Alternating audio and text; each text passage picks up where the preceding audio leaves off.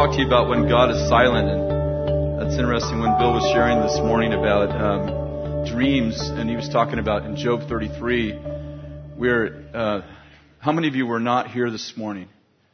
Oh, where were y'all? Good thing Jesus didn't come back. You'd be saying, well, there'd be a big rush on those books left behind.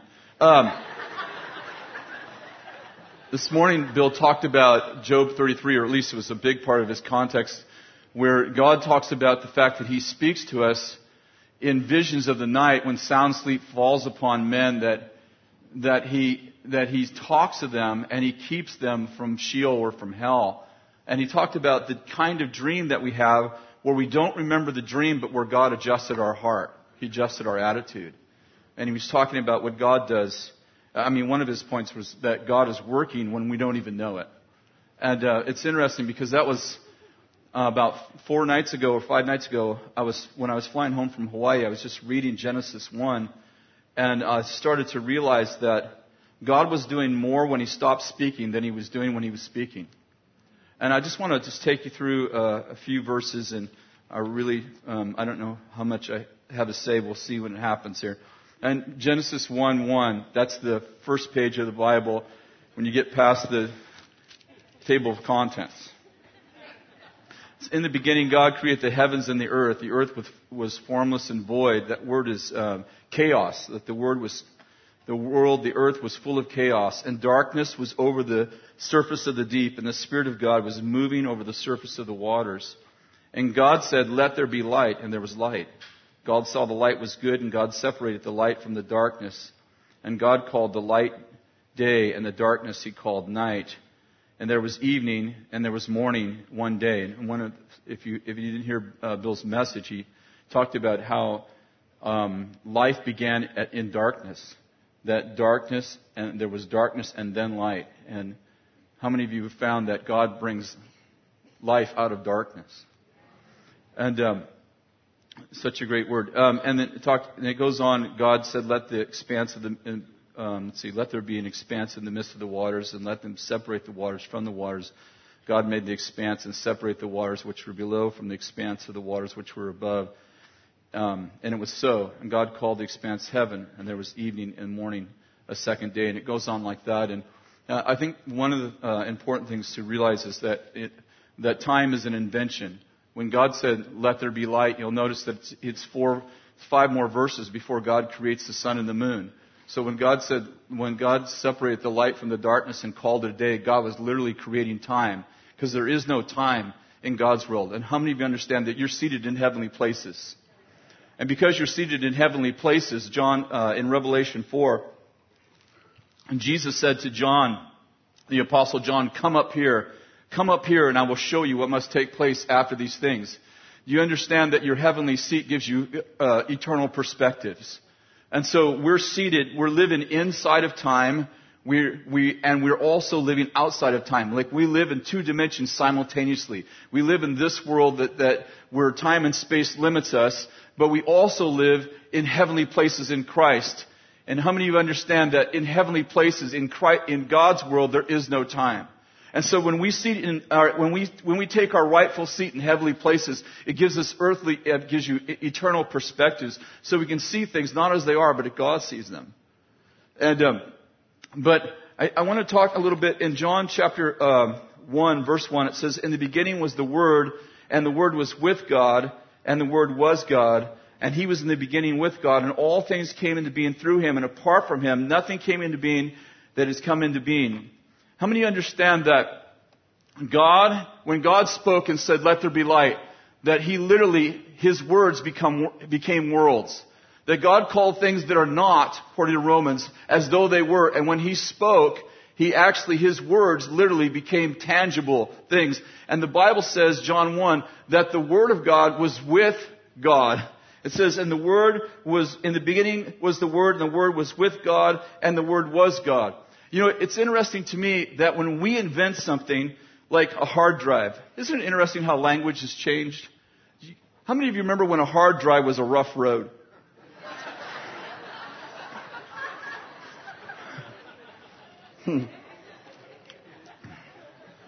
when we create something, when we invent something, the guy who invented the hard drive, I don't even know how that happened, but, you can imagine he comes out of the laboratory and he's got something that records things, that you can actually, memorize. It memorizes data. It keeps data on this disk. And, somebody says, what is that? And he's like, I don't know. And what I'm getting at is that language, in our world, language follows invention. But in God's world, God invents the word, creates a description, speaks it, and then creates the invention. In exact reverse. Language in our world follows invention. In God's world, words make worlds. In our world, in the visible kingdom, we create things and then name them. In God's world, He names them and that creates things. That's amazing to me. That shows you the power of the Word, the power of words when you're sitting in heavenly places, that your words literally create worlds. It's important to realize how powerful our words are when we're sitting in proper place with God, because literally our life and death is in the power of the tongue. Literally, words are becoming our worlds, and some of us are actually the victim of the invisible man because we haven't realized that our words are actually entrapping us. That literally we are creating our own self-fulfilled prophecies by speaking against our own world. That's a good word. Or a bad one, depending on what you're saying. In Genesis chapter 2, let's just go to finish this part in chapter 1, verse 26. Then God said, let us make man in our image, according to our likeness, and let them rule over the fish. Man, wouldn't that be awesome? I'm serious. Fish come. I'll tell you, I could become a sportsman right there. If we just get back to this place that Adam was, like, come, fish. And birds. Oh wait, I think it gets birds. Yeah, the fish of the sea over the birds of the sky. And if I had rulership over birds, I would have no poop on my car. Seriously, I'd be like, this is a no poop zone right here. Yeah, a bunch of, anyway, this is live. Some people's sense of humor isn't the same. So, it goes on. Birds of the sky, over the cattle, over all the earth, over every creeping thing that creeps on the earth. You'd even have power over creeps.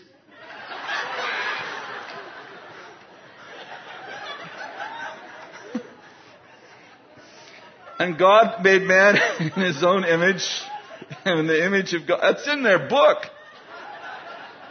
I bet the Message Bible makes it clearer.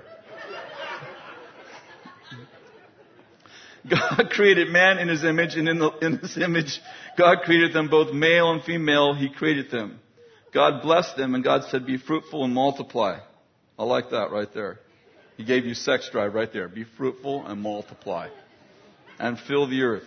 Some of you have only had 2 children. That's not multiply, that's add.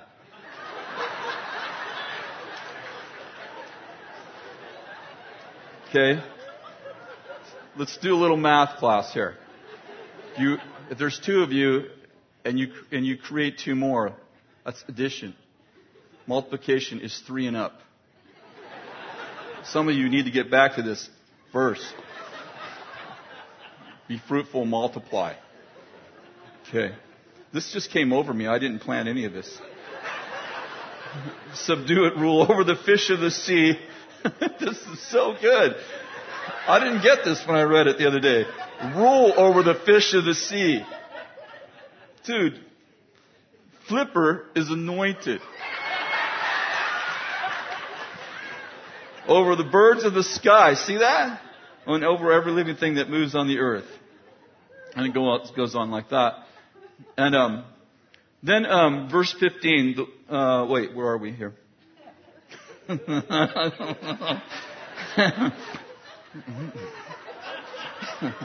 Did you notice that God originally created Adam, man, there's same word Adam, male and female. You know that when God originally created Adam, He created him both male and female. In other words, Adam couldn't even reproduce if he wasn't male and female. And then later on, God said, I need to make a helpmate for him, and then God broke him in half. We've never been whole again without a woman. Talk about that in a minute. Please don't.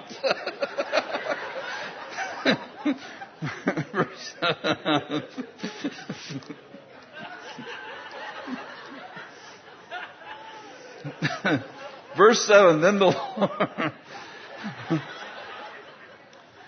Verse 7, the Lord formed man of the dust from the ground. The Lord formed man from the dust of the ground, and He breathed into his nostrils the breath of life, and man became a living being. And God planted the garden, and it goes on like that. And He placed man there that He'd formed. Verse 15, the Lord took the man and put him into the Garden of Eden to cultivate and to keep it. And the Lord God commanded the man, saying, from any tree of the garden you may eat freely, but from the tree of the knowledge of good and evil you shall not eat it. For in the day that you eat it, you will surely die. Then the Lord said, it's not good for man to be alone. I will make a helper suitable for him. Out of the ground the Lord formed every beast of the field and every bird of the sky, and He brought them to man to see what he would call them. And whenever the man called the living creature, that was his name. And the man gave names to all the cattle and the birds in the sky and every beast of the field for Adam. But for Adam there was not found a suitable helper. And the Lord caused a deep sleep to fall upon man. And he slept, and He took one of his ribs and closed up the place of his side. And the Lord God fashioned it into a woman, the rib which He'd taken from the man. And He brought her to the man. And the man said, this is bone of my bones, flesh of my flesh. She shall be called woman, because she's been taken out of man. For this reason a man shall leave his father and his mother and be joined to his wife, and they shall become one flesh. I wanted to talk a little bit tonight about the fact that you'll notice that when God created light and darkness, when He created the trees and everything in it, He spoke. For 5 days God spoke, and things happened just from His words. But when God created Adam, when He created the animals, it says that God formed them out of the dirt, out of the dust of the earth. And the other night I was just reading this, and I was thinking about what happens when God is silent. When God's speaking, He's creating worlds. And sometimes we go through these seasons, and I don't know if this maybe applies to you. And tonight, I really feel like this is more of a prophetic word or an exhortation. It is a teaching. But I felt so strongly when I was reading this on the plane that God is at work. Oftentimes, the greater work of God is happening in our life when we're in those times when it seems that God is silent.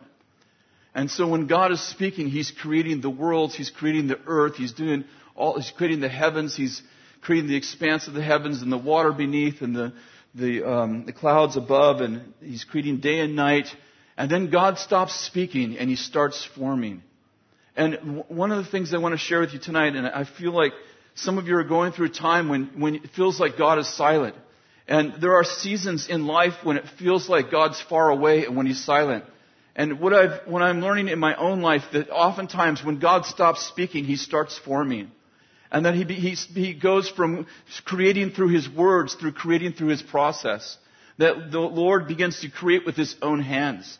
And the things that God creates with His own hands are those things they're special things that are actually things that God adores and that God wants to be with. And I think that there's two common ways that God creates, and one is that He builds through His words, and we talked about that just a minute ago. But the other is that He builds with His process, that God forms us through the process, and He fashions us with His own hands. And I don't know how many of you are going through a season where it feels like God is silent. If you're going through a season right now where you feel like God is silent, like you haven't heard God, I want you to stand right now. Because I felt like we were supposed to pray that God would make you aware. It's like Jacob. It says that Jacob laid his head on a rock. And when he laid his head on a rock, he suddenly falls asleep and he has this dream. And in the dream, you know the dream, angels are ascending and descending on him. And he makes this statement, God was here and I didn't even know it. And I have a sense that God wants to reveal himself to you in your darkness. When I'm talking about darkness, I'm not necessarily talking about a trial. I'm just talking about your dark time, like a time when it seems like you can't see, where God's far away. And, you know, when God's far away or when God feels far away, I'm realizing in my own life that when God seems far away, He's often fashioning us. When He stops talking, He often starts fashioning us with His own hands. And I feel like this season in your life, when God is silent, that this is the most profound season in your life. That God stops speaking and He starts working so deeply in your life that it's below the conscious level. And I was thinking about how Jesus would do a miracle and then He would say, don't tell anybody. Don't tell anyone. And it's the nature of God to not brag. 1 Corinthians 13, it says, love does not brag. It's the nature of God to do secret things in your life in which He's not going to get the credit unless you happen to ask for the eyes to see the mysteries of God. And some of you think God is far away from you, but the truth is that He's working in a mystery in your life. He's working in this place in your life, in an intimate place in your life that's far below the conscious level, and you're completely unaware that the most powerful time in your whole life is probably happening right now. That you'll look back 2, 3, 4, 5 years from now, and you'll realize that when God was silent, He was actually forming something really powerful in your life in which you'll build the rest of your life on.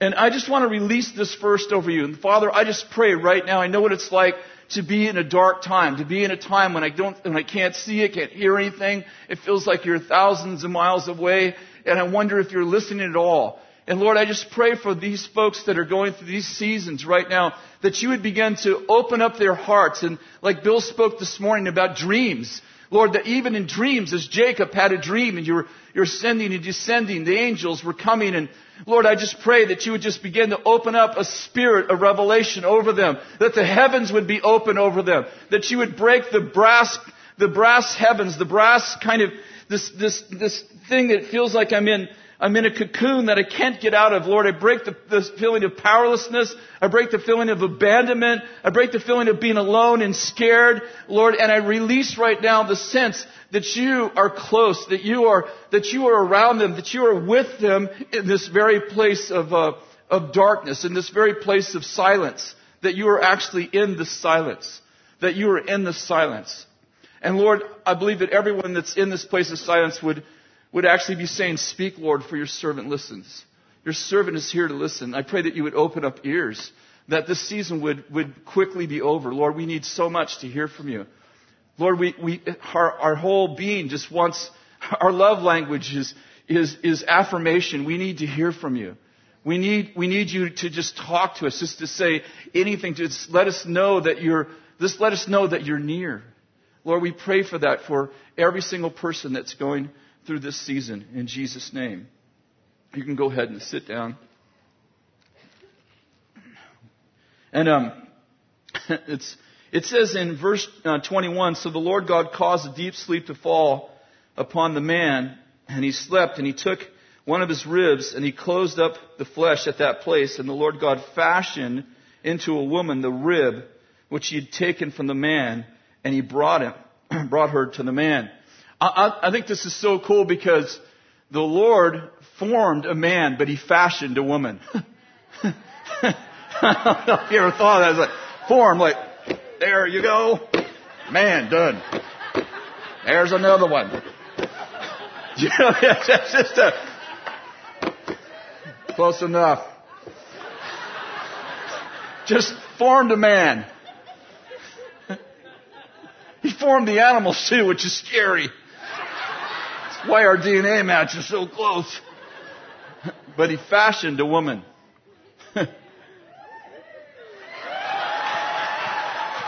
Did you not? It's in the book. I looked it up in the Hebrew. It's two different words. I don't know what difference it is, but it is different. He formed a man. But he fashioned a woman. It's amazing because, women have been into fashion ever since. It's just in their DNA. Looking good. And when He formed the animals, He didn't speak the animals into existence. He formed the animals, and He formed woman. And when He formed the animals, He brought the animals to Adam to see what he would name them. I think that if God would have spoke the animals into existence, He wouldn't have been able to give them to Adam to name. I think He had to form them so that Adam could name them, so they could co-create together. I think that when Adam named the animals, that he was actually co-creating with God, and that those names, the name of the animal actually became the very DNA of that animal. I believe that when Adam named the animals, it was the same as when God said, "Let there be light." That Adam was co-creating with God. And if God would have spoke the animals into existence, Adam couldn't have named them because God would have already used the word to create them. And you'll notice this. This is where I think it gets exciting. That when God forms or fashions the woman, He brings her to the man. And the man begins to prophesy over her. And the man says, "She is flesh of my flesh and bone of my bone." God didn't say that. Man said that. And then He says this, "And for this reason," listen to this, "for this reason, the man shall leave his father and mother." Who's being inconvenienced here? The man shall leave his father. We know they're both going to leave, but listen to what he's saying. "The man shall leave his father and mother and be joined to his wife, and they shall become one flesh." Do you know there was no mother and father when Adam said this? There was just Adam and woman. She wasn't named Eve yet. There was just Adam and woman. And Adam, I think that Adam, women, what I'm trying to say is we helped. It's just really simple. I was going to make it really complicated. But you're here because we helped. That was supposed to be a compliment. That Adam begins to co-create with God, and he begins to say, this is flesh of my flesh and bone of my bone. And then he begins to prophesy things that are not. He doesn't have a mother and father except for God. And he says, "A man shall leave his mother and father and cleave to his wife, and the two shall become one flesh." And you understand that when God made Adam, we said this in Genesis 1, He made Adam both male and female. He made man, the same word, Adam, both male and female. And He told Adam, both male and female, to dominate the world and to procreate. But when God came back, He looked and Adam didn't have a suitable helper. It wasn't that Adam couldn't co-create. It wasn't that Adam couldn't have children. It was that when God would leave the garden, Adam didn't have, God made Adam. That's a point I was making. God made Adam. And women, you didn't speak into it. That was funny. I was just being funny. When God made Adam, He made Adam to need God. Without God, even though he had animals, even though he could co-create, he was alone. And God said, "I'm going to make you a suitable helper." And the word suitable there means a helper who correlates with you. I'm going to make someone who is your opposite. I'm going to make someone who fits in this hole that you have. And when God says, "I'm going to make you a suitable helper," some people are like, a woman is a helper. Well, yeah, that's true. But that word helper is used 3 times for woman and 16 times for God. When God says, "I'm going to make you a suitable helper," He's saying, "I'm going to make somebody that when I'm gone, you still feel whole." And so He takes Adam and He breaks him in half. That's why that's why God never counts women again in a crowd. Because He said the two will be one. That's right.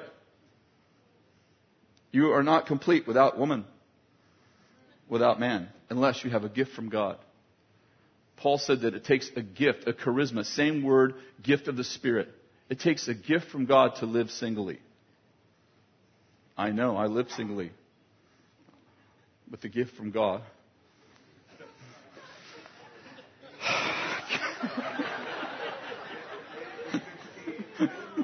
I made it all the way to 15.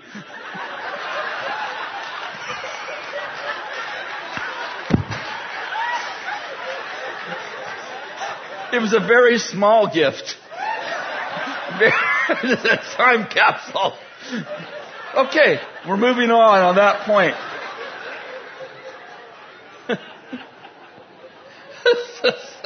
This message is so crazy.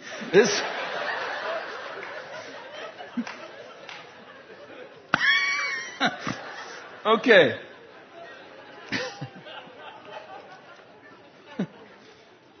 There's some truth there. You just have to mine it out of the humor. That's right. Hey, I'll tell the jokes up here.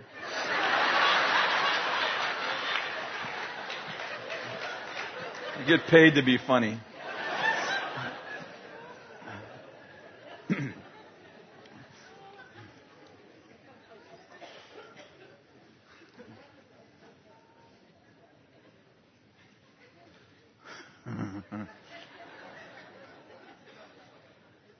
It's amazing what God can do with dirt.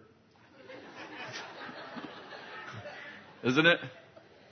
Just think about it. Men, ladies, you were formed from an evolutionary process.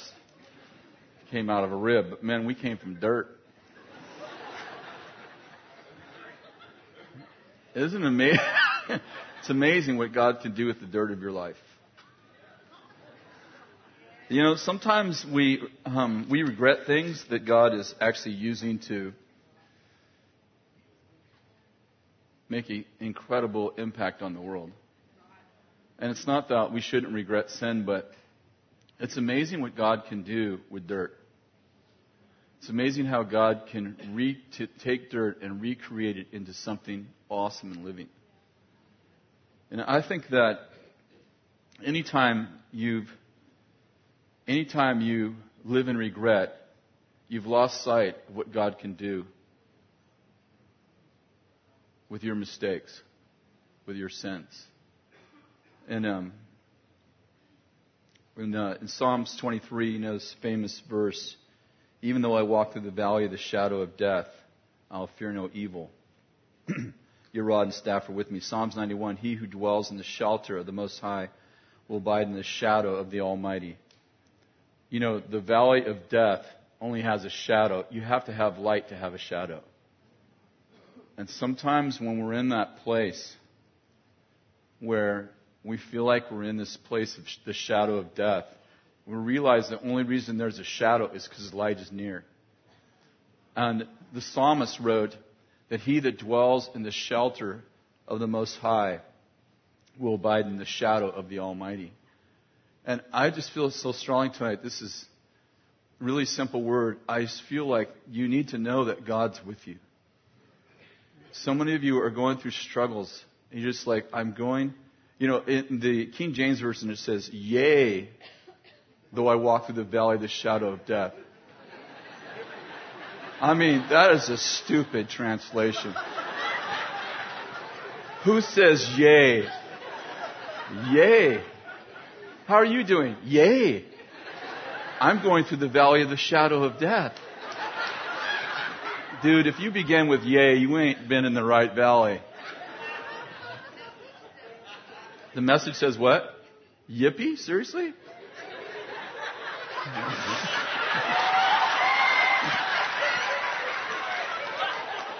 This is the woman you gave me.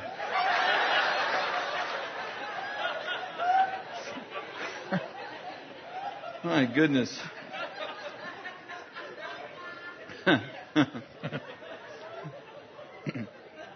Isaiah 53:7, he was oppressed, he was afflicted, and yet he did not open his mouth. Like a lamb, he was led to slaughter, like a sheep that is silent before his shearer, so he did not open his mouth. How much is God doing when he's silent?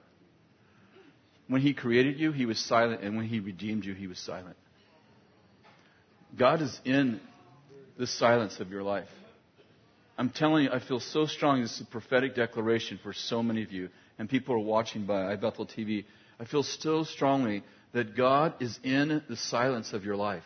He's redeeming you. He's forming you. You don't even know it. And my prayer for all of you that are in those seasons of silence is that you would have a Jacob encounter and you would say, God was here and I didn't even know it. And I have a sense that God is actually doing more work oftentimes in our silence, in His silence, than He is when He's speaking. And when God is working in His silence, when God is working silently, He's working intimately. When God is working silently, He's working intimately. And we are such a prophetic culture, and I'm one of the leaders of our culture, and so we value so much the prophetic declarations and prophetic words, and I have been through so many seasons where I think maybe the most frustrating thing in my life is when God speaks to me for other people but refuses to talk to me personally.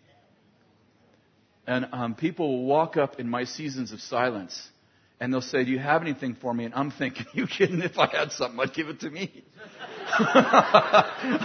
and all of a sudden the Lord will just tell them such and such and do this over them. And they'll be like, oh, that was amazing.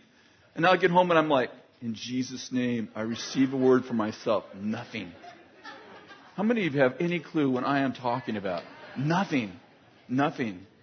And there's something about intimacy. There's something about the most powerful seasons in our life. Sometimes when God gets close, He refuses to talk.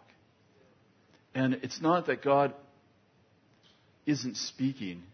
It's that there are times in our marriage that you don't use words. And there are times in intimacy that words are inappropriate.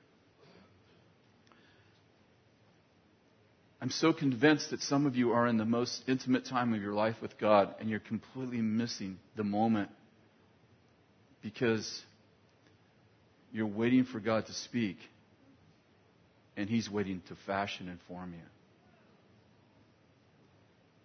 And the Pharisees missed Jesus because He came in a different form. He came in a form they didn't expect. In fact, when Jesus rose from the dead, His own disciples missed Him because it says, and He came to them in a different form. And sometimes in this prophetic culture, we have it all figured out, like this is how God talks. Like if God comes, this is how He does it. I think Bill was talking about being overconfident in how God does it. Like you have it all figured out. Like God speaks to me like this, and then God decides to speak to you like this. He kisses you awake in the morning. He tucks you in at night, and you're so waiting for words, and God's doing something so much deeper than words, and you're missing it because you refuse to realize that sometimes God is silent. And when He's silent, He's forming you. When He's silent, He's fashioning you. And when He's silent, He's redeeming you. One of my challenges, one of my struggles at times, just in my own heart and our own movement, is that we tend to relegate a certain manifestation to God. Like if God is present, it'll look like this. And I don't really care which one it is, whatever your favorite is.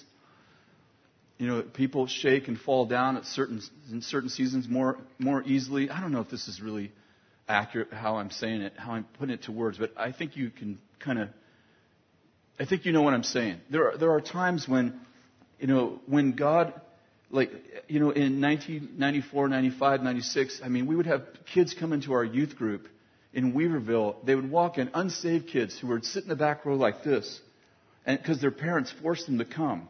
And every youth pastor knows what I'm talking about, the fun kids. And they would get blasted, sitting on the front row. They're still not believers. They haven't prayed the sinner's prayer, raised their hand, come forward, or anything. And God would just blast them, and their parents would come and literally carry them out. And And I mean, it was powerful. I'm not talking about it happened once in a while. It happened often. Whole rows of people would fall out under the power of God. And the challenge with that is that we began to say, well, if that's not happening, then we don't have the same level of presence that we had at other times. And I have been, in my own life, I don't know how you measure God encounters. That's part of this challenge. How do you articulate God encounters? I would tell you this, and this is the truth, that the greatest revelation I've ever had, and I don't know if that's related to an encounter. Revelation mean like God uncovers something. Like I will pray for it for weeks, sometimes months. I'll read a passage and I'm like, I know there's more here. Like God will intrigue me and then not speak to me. And I'll read it over and over, and I'll lay awake at night thinking about it, and I'll study it. And I don't know Hebrew or Greek, but I'll get my computer out and look up the verse, and I know there's more there.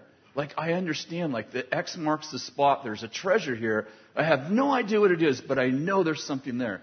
And this is the truth, and it's not happened once. It happens hundreds of times with me. And I'll go out in my wood shop, and I'll be out there working. Like this would be 2-3 weeks after I just finally gave up. And I'll be out there cutting wood or building something, and all of a sudden the Lord will just talk to me. Hey, you know what this is? I'm like, why didn't you tell me when I was trying? I totally forgot. It's like Zacharias, you're going to have a son. He's like, say what? I forgot about that 35 years ago. And it's like God decides to answer. God decides to be present. God decides to manifest himself in times when I'm not doing anything. I don't know if you're ever doing anything to deserve it, but I think you know what I'm saying. Like I'm not trying. I'm out working, and by surprise, the Lord says, hey, this is that, and this fits here, and by the way, I'm going to move this person here and do that, and I'll have a 20-minute encounter while I'm out in the wood shop, and I'm like, I think I'm just going to stay out here. Like, I'm not going to read my Bible anymore. I'm just going to work on wood. I'm joking. But my point is that we sometimes measure the presence of God by a certain manifestation. And I think that the point the thing that happens is that we miss so much of what God actually is doing in our lives because we think it has to happen in four walls or with the music a certain way or a certain feeling or a certain this or a certain that. And we actually measure the levels of God's presence by something that's happening to us instead of something that's happening in us. And I stopped teaching on worship for about 3 years, which, we were born in worship. Bill's main messages in the early days, one of his main themes was worship. He taught on worship all the time, and I traveled with you a lot in those days, and I was born in worship. And worship honestly saved my life. Psalms 149, the high praises of God in our mouth, a two-edged sword in our hand. I learned that worship was a warship, and it actually saved me. But I went through about a 2 or 3 year period where I just had this thing inside of me that says worship doesn't start when the music happens. Worship isn't just about a form. It isn't just about the dance, or it isn't just about a sound. It isn't just about a guitar. Worship is something that it's not a lifestyle.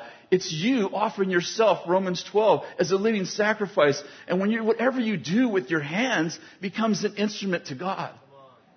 Do you know what I'm saying? And so I'm not, of course, not opposed to worship. Brian, we're friends. I love this. Don't misunderstand me. I'm simply saying that sometimes we call this a worship service, and then when we leave here, we wonder why people don't offer themselves as a living sacrifice because they think it's something they do on Sunday morning. So we press them into doing something they've never done before on Sunday morning, and it's like, I think God wants our whole life to be an instrument. Like, I think that when we're working, if you're working at McDonald's, it's actually worship to God. And that His presence, when we start thinking like that, the angels ascend and descend. Wherever we go, we become a vortex. And whatever we do, if we're packing burgers and it's for God, it's worship. And I'm not opposed to other forms. I love the other forms. I just don't want to say that the presence of God is stronger here than it is at McDonald's. if you're there and God's there, you understand what I'm trying to say. I'm not trying to take away from this. I'm trying to add to that. I'm trying to say we need God's presence outside of the four walls, and we need to make sure that we don't create spaces where we go, we can expect God here, but we can't expect Him here. Or we can expect God when there's this kind of music, but we can't expect Him when there's no music. And I'm like, what would happen if we had the same expectation when there was no music as we did when there was?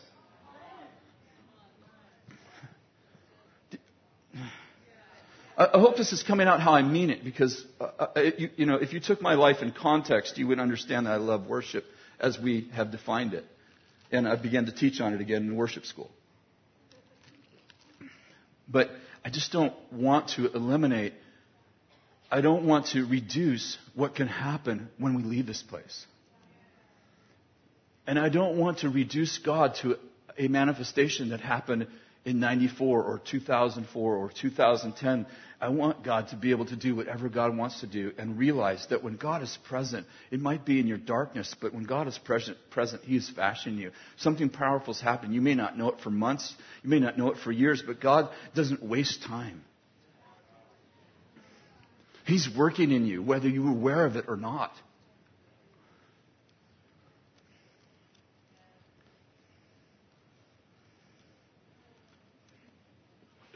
Sometimes I think subconsciously people end up in this. They end up in this double-minded place, because we create incredible expectation for them to encounter God with great music. And I'm just going to use the word music now to separate it from worship. I understand it's worship, but we create this incredible expectation for people to encounter God with great music. And unknowingly, we're saying to them, without that, we're not saying it, but people walk away with thinking, the only way that I can encounter God like that is if I put on a CD while I'm working. And I'm like, some of the greatest encounters with God, with Moses, with Abraham, they didn't even have music. And God was talking to them face to face. They were encountering God in hard places. And if you look throughout the Bible, most of the time when God was encountering people, I know there's some exceptions, but most of the time when God was encountering people, there was no music at all. There wasn't an atmosphere. There wasn't, and it's awesome when everything is perfect, but I just think we need to get to be people that it doesn't matter if we're walking through the valley of the shadow of death, we know you're with us, and the same manifestation is available, the same power is available. It may manifest differently, but the same power is available to me when I'm at work at some, quote, secular job, which I don't even believe in a secular job if you know Jesus. As soon as you got saved, it became sacred. Because you are. Do you know what I'm saying? And 1 Corinthians, I want to just read you this. 1 Corinthians 12, listen to this. He's talking about 1 Corinthians. Okay, listen to this. He's talking about the spirit world. Now, concerning spiritual gifts, brother, I don't want you to be unaware. But the word gifts isn't in the original text. So it actually reads, now concerning the spiritual, I don't want you to be unaware. And this is what he says. There are a variety of gifts, but the same Spirit. A variety of ministries, but the same Lord. And a variety of effects, but the same God who works all things in all persons. Let me just read this part again. There are a variety of gifts, but the same Spirit. There are a variety of ministries, but the same Lord. And there are a variety of effects, but the same God. And, sometimes when God comes on you, the effect is different than when God comes on Danny. Sometimes when God comes on, God is so creative that when His presence falls on one person, it doesn't have to look like it does when it falls on someone else. And sometimes we can measure how powerful the presence of God is on us by reflecting on how somebody else is being touched and think that God's not with us. And I'm just trying to encourage you, He is. You feel it or not, He is. How many of you know it's called spiritual gifts, not soul gifts? It may touch your soul, but it's spirit to spirit. And so I think, when God came on Solomon, he got wise. When God came on Samson, he definitely didn't get smart. He stayed stupid. You got an IQ crisis when your girlfriend ties you up 3 times and tells you the Philistines are upon you, and you still spill the beans. I mean, come on.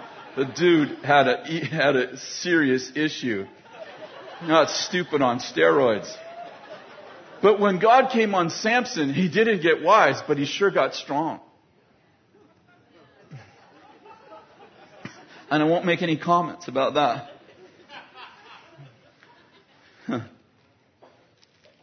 In Genesis chapter 11, it's the story of the Tower of Babel. I just want to read you a few lines. It said, they said to one another, let us make bricks and burn them thoroughly. And they used bricks. Listen to this. They used bricks instead of stone.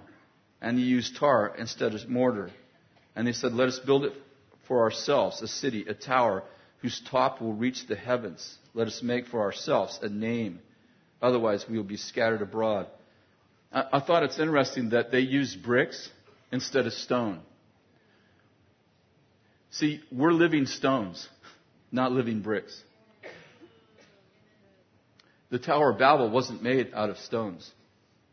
It was made out of bricks. And they spoke the same language. I don't know if you're getting what I'm saying. Like everyone being the same, I think it's called religion. And people are building a tower to the heavens with it. And it's all about you fit into the same place that everyone else fits because you're a brick. And they exchange tar for mortar. And there are a lot of things bonding people together that have nothing to do with love. Sometimes vision, absent of love, bonds people together. People will come together for a common vision, but down at the bonding place of their stones, they're not held together by anything that's eternal. And listen, I love vision, but if the bonding place of your organization, in other words, people come together because they have a common vision, you won't stay together. You're exchanging tar for mortar. And God wants us to be together in the bond of love. Are you with me? And so we're living stones, and living stones means that a living stone means that you're the only person who fits there. Like if you've ever built anything out of stone, we just built a waterfall, and I was watching the masons as they built, and most of like when you see a wall made out of brick or out of anything that's symmetrical, it goes up really fast. But when you see something made out of stone, it moves much slower. And what they do is they take the stones in different sizes and they stack them in different stacks. Smaller ones, the odd-shaped ones. And they'll take hours and sort the stones so that they're more aware of where a stone like that might be. What pile it might come out of. And that stone is only going to fit in one or two places. You can't just take it and put it anywhere. Are you following me? And it's interesting because God confused the language of the Babylonians. Remember that? That's why it was called the Tower of Babel. He confused their languages so that they couldn't understand each other. And in Acts chapter 2, what happened? The day of Pentecost came. They were all together in one place. And suddenly there came from heaven a noise like a violent rushing wind, and it filled the whole place. And there appeared to them as tongues of fire distributed on them. And they rested on each of them. And they were all filled with the Holy Spirit and began to speak with other tongues as the Spirit was giving them utterance. Now they were living in Jerusalem, Jews living in Jerusalem, devout men from every nation under heaven. And when the sound occurred, the crowd came together, bewildered, because each of them came hearing them speak in his own language. It's interesting to me that at the Tower of Babel, God confused their language. And when God built his house, he gave them different tongues and then caused them to be able to understand each other anyway. Isn't that awesome? And Romans 12, we're almost done. Romans 12:2 says this: don't be conformed to this world, but be transformed by the renewing of your mind, so that you may prove what the will of God is, that which is good, acceptable, and perfect. Through the grace of God given to me, I say that everyone among you not to think more highly of himself than he ought to think, but to think as to have sound judgment, for God has allotted to each a measure of faith. Just as we have many members in one body, and all the members do not, everybody say do not, have the same function, so we who are many are one body in Christ, and individually, everybody say individually, members of one another. Since we have gifts that differ according to the grace given to us, let each of us exercise them accordingly. And this is really awesome, and we're coming to a close here, but I think it's awesome that it says that He gave us gifts that are different. And He says, don't be conformed, but be transformed by the renewing of your mind. Then He says, don't think more highly of yourself than you ought to think, but to think as to have sound judgment, for God has allotted each a measure of grace. And then He goes on to talk about the difference in the body and that we're individually members of one another. How do you know if you're thinking too highly of yourself? Well, if you're thinking too highly of yourself, you won't value people who are different than you. I can't tell you how many organizations are building out of brick instead of stone. They only value people if they look like them. And I can't tell you how many, I think religion strips people of their individuality and calls it unity. Unity is not conformity. It's the celebration of diversity. God made each of us completely different. He made us, we are only one that fits in that exact spot. God made you specifically. You're like, I'm weird. I'm different. It's like, well, you're different because we need someone to fit in that place in the wall, in that place in the palace, if you will, because we're living stones being built up as a heavenly place for spiritual worship. In other words, God's building a palace, and it's not made with hands. It's made with living stones. God's still fashioning, if you will, His bride. Remember, He made a man, but He fashioned a woman. I have a sense that He's fashioning the bride. When we start thinking like the world, don't be conformed. Just the word. Conformed. It's like, don't be conformed. Don't be shoved in this box where everybody is trying to look like everybody else and everyone's trying to own what everybody else has. And the Joneses got a new car, so we have to get one. And it's the brick thing to heaven. It's the Tower of Babel where everybody has to speak the same language so we can get along. It's unity, but it's not the kind of unity of the Spirit. The unity of the Spirit you saw in Acts 2 when the Holy Spirit fell and they spoke different languages and they understood each other. And I believe that the Lord wants to release that individual. I think He wants to release that kind of, He wants to release the Holy Spirit on us where creativity can be released, where we can understand each other even though we're different.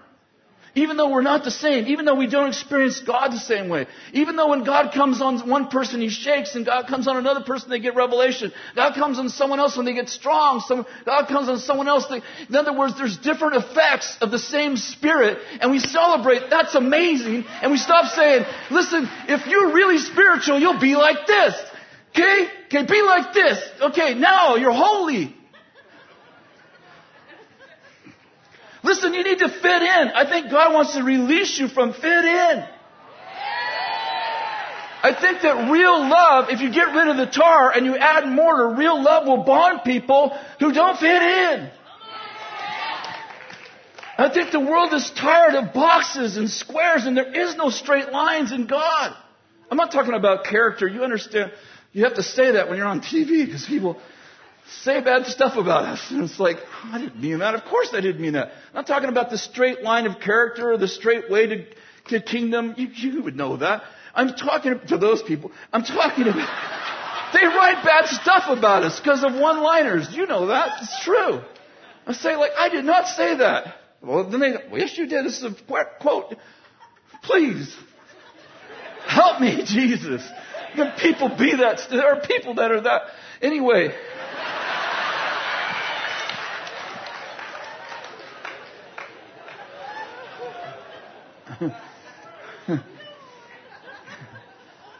I shared this the other day, but my grandson Evan, he's like, Papa, he's 6. Papa, can I make some money?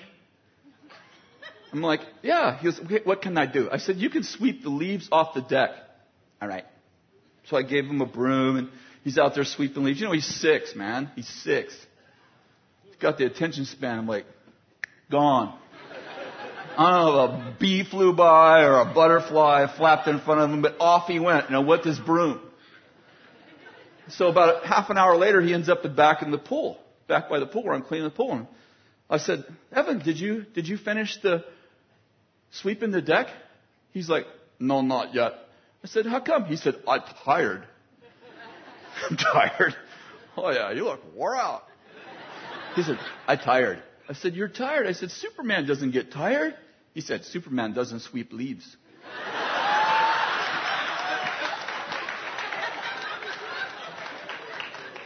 That's what happens when you get outside of your anointing. It's exhausting. When you're trying to be what you weren't created to be. When you're pushed into being somebody else.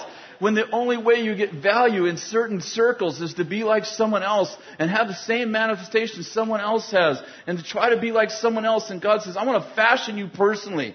Listen, I don't want to speak you into existence. I don't want to just say, and let there be man. Bricks. God's like, I want to fashion you personally. I want to have a part in the way I fashion you. And I want to take you from dirt. I want you to know, that what I can do with dirt. What I can do with nothing in your life. Oh God, I've come to you with nothing. God goes, watch what I can do with nothing. Watch what I can do with nothing. Give me your nothing and watch what I can do with it. God, I've made a mess out of my life. You started with the mess. Look what I can do with nothing. It's exhausting trying to be someone else. I tell you, I would have never said that I had low self-esteem until I found out I had low self-esteem. You know the lowest level of life is you don't know that you don't know. Everybody else knows that you don't know, but you don't know that you don't know. And everybody else knows what it is you don't know. You know what I mean? The next level of life is you know that you don't know. That's an incredible revelation. Mark Twain said, when I was 16, my father was an idiot. But the time I was 21, you should see what the old man learned. Something happens when you have this revelation that you know that you don't know. You know? And sometimes we just come to this place where in our lives where, I figured out, and of course I wrote a book about it, my first book, but it came from this revelation that if you would have said, you have low self-esteem, I would have said, no, I don't. Said, you don't like yourself. I would have said, yes, I do. But what I figured out is, I always wanted to be someone else. Reminds me, we had this transient guy that came to our parts house year after year. You remember him? Davey. And Davey was, mentally, I don't want to dishonor him. Yeah, he was mentally challenged. He was just a really sweet heart. And he would migrate to Weaverville in the summertime, every summer. I mean, for 6-7 years probably. But it was funny because every time he would come to Weaverville and he'd stay there for like 2 or 3 months till it got cold, and then he would go off to the coast of Eureka, and he had a Social Security check he'd get the first of every month, so he could he'd spend about most of it by the 20th and then be totally broke. But what's funny is that every time he would come to our auto parts store every year, he would come as somebody else. So one summer he came as a ninja. And he had a whole ninja gi on. Do you remember this? He had a whole ninja gi on. And I'm like, Davey, what are you? He said, I'm a ninja. These hands are registered with the police department. It was so funny. And he'd come to our home group, but he wouldn't bathe for like months. So we're like, okay, first thing you do is you take a bath. He'd turn on the water in there, take a shower, turn on the water and come out. 3 minutes later, it's like, no. You have to get in the shower, not next to it. And then the next year he would come, and he came as a cowboy the next year, I think. Came as a cowboy, all dressed in the cowboy gig. And then the next year he came as a priest. Had a backwards collar. He was a priest one year. And then we just kind of take bets on when Davey showed up the next year what he was going to be. And, God bless him, he's never comfortable with who he was. And, that sounds funny, but people do that all the time. They don't put on the gi necessarily, but they find someone they really admire, And it's awesome. How many of you know to admire people? It's awesome. We should. We should admire people. We should not know them after the flesh, but after the Spirit. And we need to honor people, and it's one of our core values is honor. But you also have to honor who God made you to be.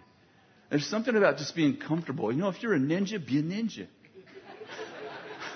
If you're a cowboy, be a cowboy. If you're a priest, be a priest. But please stop trying to be what the last person got credit for when he manifests. Because that doesn't feel real. I want you to have the freedom when you come here to be yourself. With inside some perimeters. I mean, if you're evil, like, get rid of that.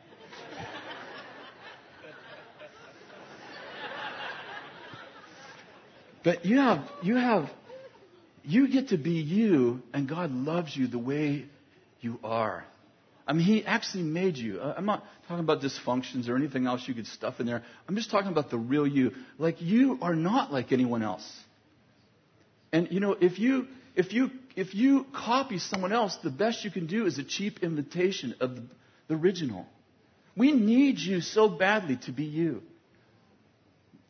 And I just want to give you permission. Just be released and realize that God is with you. Well, I don't do that. I don't manifest like that. Okay, well, maybe someday you will. And if you don't ever, awesome.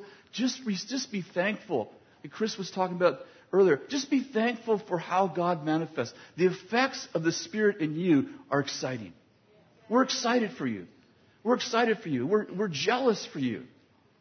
And, amen. Why don't you just stand, and I'm going to pray for you, and then we're going to stack the chairs and have you all manifest in falling down.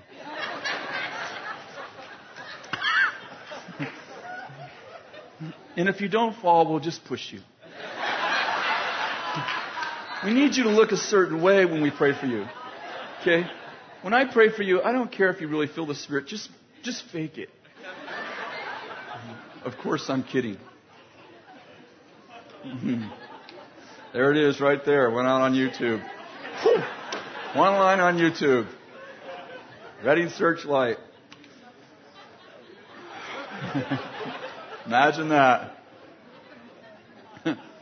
I got to tell you this one more story that has nothing to do with my teaching, but it's just so funny. Another Evan story. He's sitting in the back seat and he's talking. He talks the whole time. I mean, constantly. If he's awake, he's talking. It doesn't matter if you're present. It doesn't matter if there's people around. He just talks all the time. Talk. And if he's not talking, he's singing. And so he's singing and talking, and he's in the back seat, and he's talking to me, and I'm saying, and every once in a while, yeah, that's right. I have no idea what he's saying. I'm like, I hope you didn't say, like, the devil rules the world, or... I'm just like, yeah, that's right, yeah, that's right. I just do it in chorus, that's right. And finally he says, Papa! Like, get my attention, because he probably figured out I was doing it in rhythm. Yeah, that's right. Papa! I said, yeah? He says, do you like snakes? Do you like snakes? I said, no, I hate snakes. He said, I love them. I said, why do you love snakes? He goes, because snakes are saving the world. Snakes are saving the world. I said, snakes are saving the world? He goes, yep. I mean, he's serious as a heart attack. Snakes are saving the world. I said, why are snakes saving the world? He goes, because they eat rats and mice. It's not part of the teaching at all. It had nothing to do with... It was just a great story. From a kid's perspective, if you didn't have snakes, the rats would take over the world. I think maybe he saw Ben. I'm just going to pray for you right now. And I'm just going to pray for God. Listen, this is what I'm going to pray. Seriously. Serious. Joking aside. I'm going to pray for God to show you how He encounters you. Because I think what's going to happen is you're going to find out that He's been encountering you all along and you didn't know it. When God spoke to Samuel when he was a boy, it says this, that Samuel didn't yet know God, but God was speaking to him. And God said, Samuel, Samuel. And he woke up and went in to see Eli. said, did you call me? He said, no, Samuel, go back to bed. He went back to bed, and God said, Samuel, Samuel. He gets up and goes in. He says, Eli, did you call me? He says, no, Samuel, I didn't call you. I think it happened maybe 3 times, 2 or 3 times. And finally, Eli says, the next time he says, Samuel, say, God, your servant is listening. I want to just pray right now that your servants, the servants would be listening. Because I have a sense that some of you that think that God isn't speaking is actually encountering you in so much powerful ways, and you didn't even know it. That you've been having your God encounters all the time, but you're measuring by other people's God encounters, and you're saying, I'm not having them because it doesn't look like that. And God says, well, you're a living stone, not a brick. And I'll encounter you any way I want. And so, Lord, I just pray right now. Put your hands over your eyes. Okay, don't peek. Holy Spirit, I just pray right now that you would anoint the eyes of everyone within the sound of my voice. In Jesus' name, that you would open their eyes and that they would see what has been invisible to them in Jesus' name, like the servant of Elisha. That you would open their eyes right now in Jesus' name. Now put your hand over your ears. Holy Spirit, I pray that you would open their ears, that they could hear things that they've never heard before. Not just audibly, but prophetically, that you would open up the ears of their spirit and that they would capture even the whispers of God. In Jesus' name. And that you would show each one of them how you've been encountering them, even when you're silent, that you have been forming us, that you have been fashioning us, that you have been with us. The shadow in the darkness is because you are the light in our valley. Lord, we just release that sense that God is very near.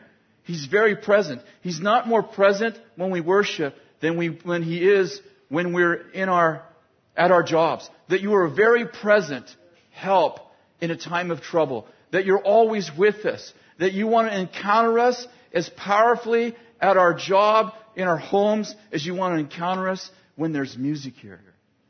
Lord, that you want to be seen, you want to be felt, you want to be known.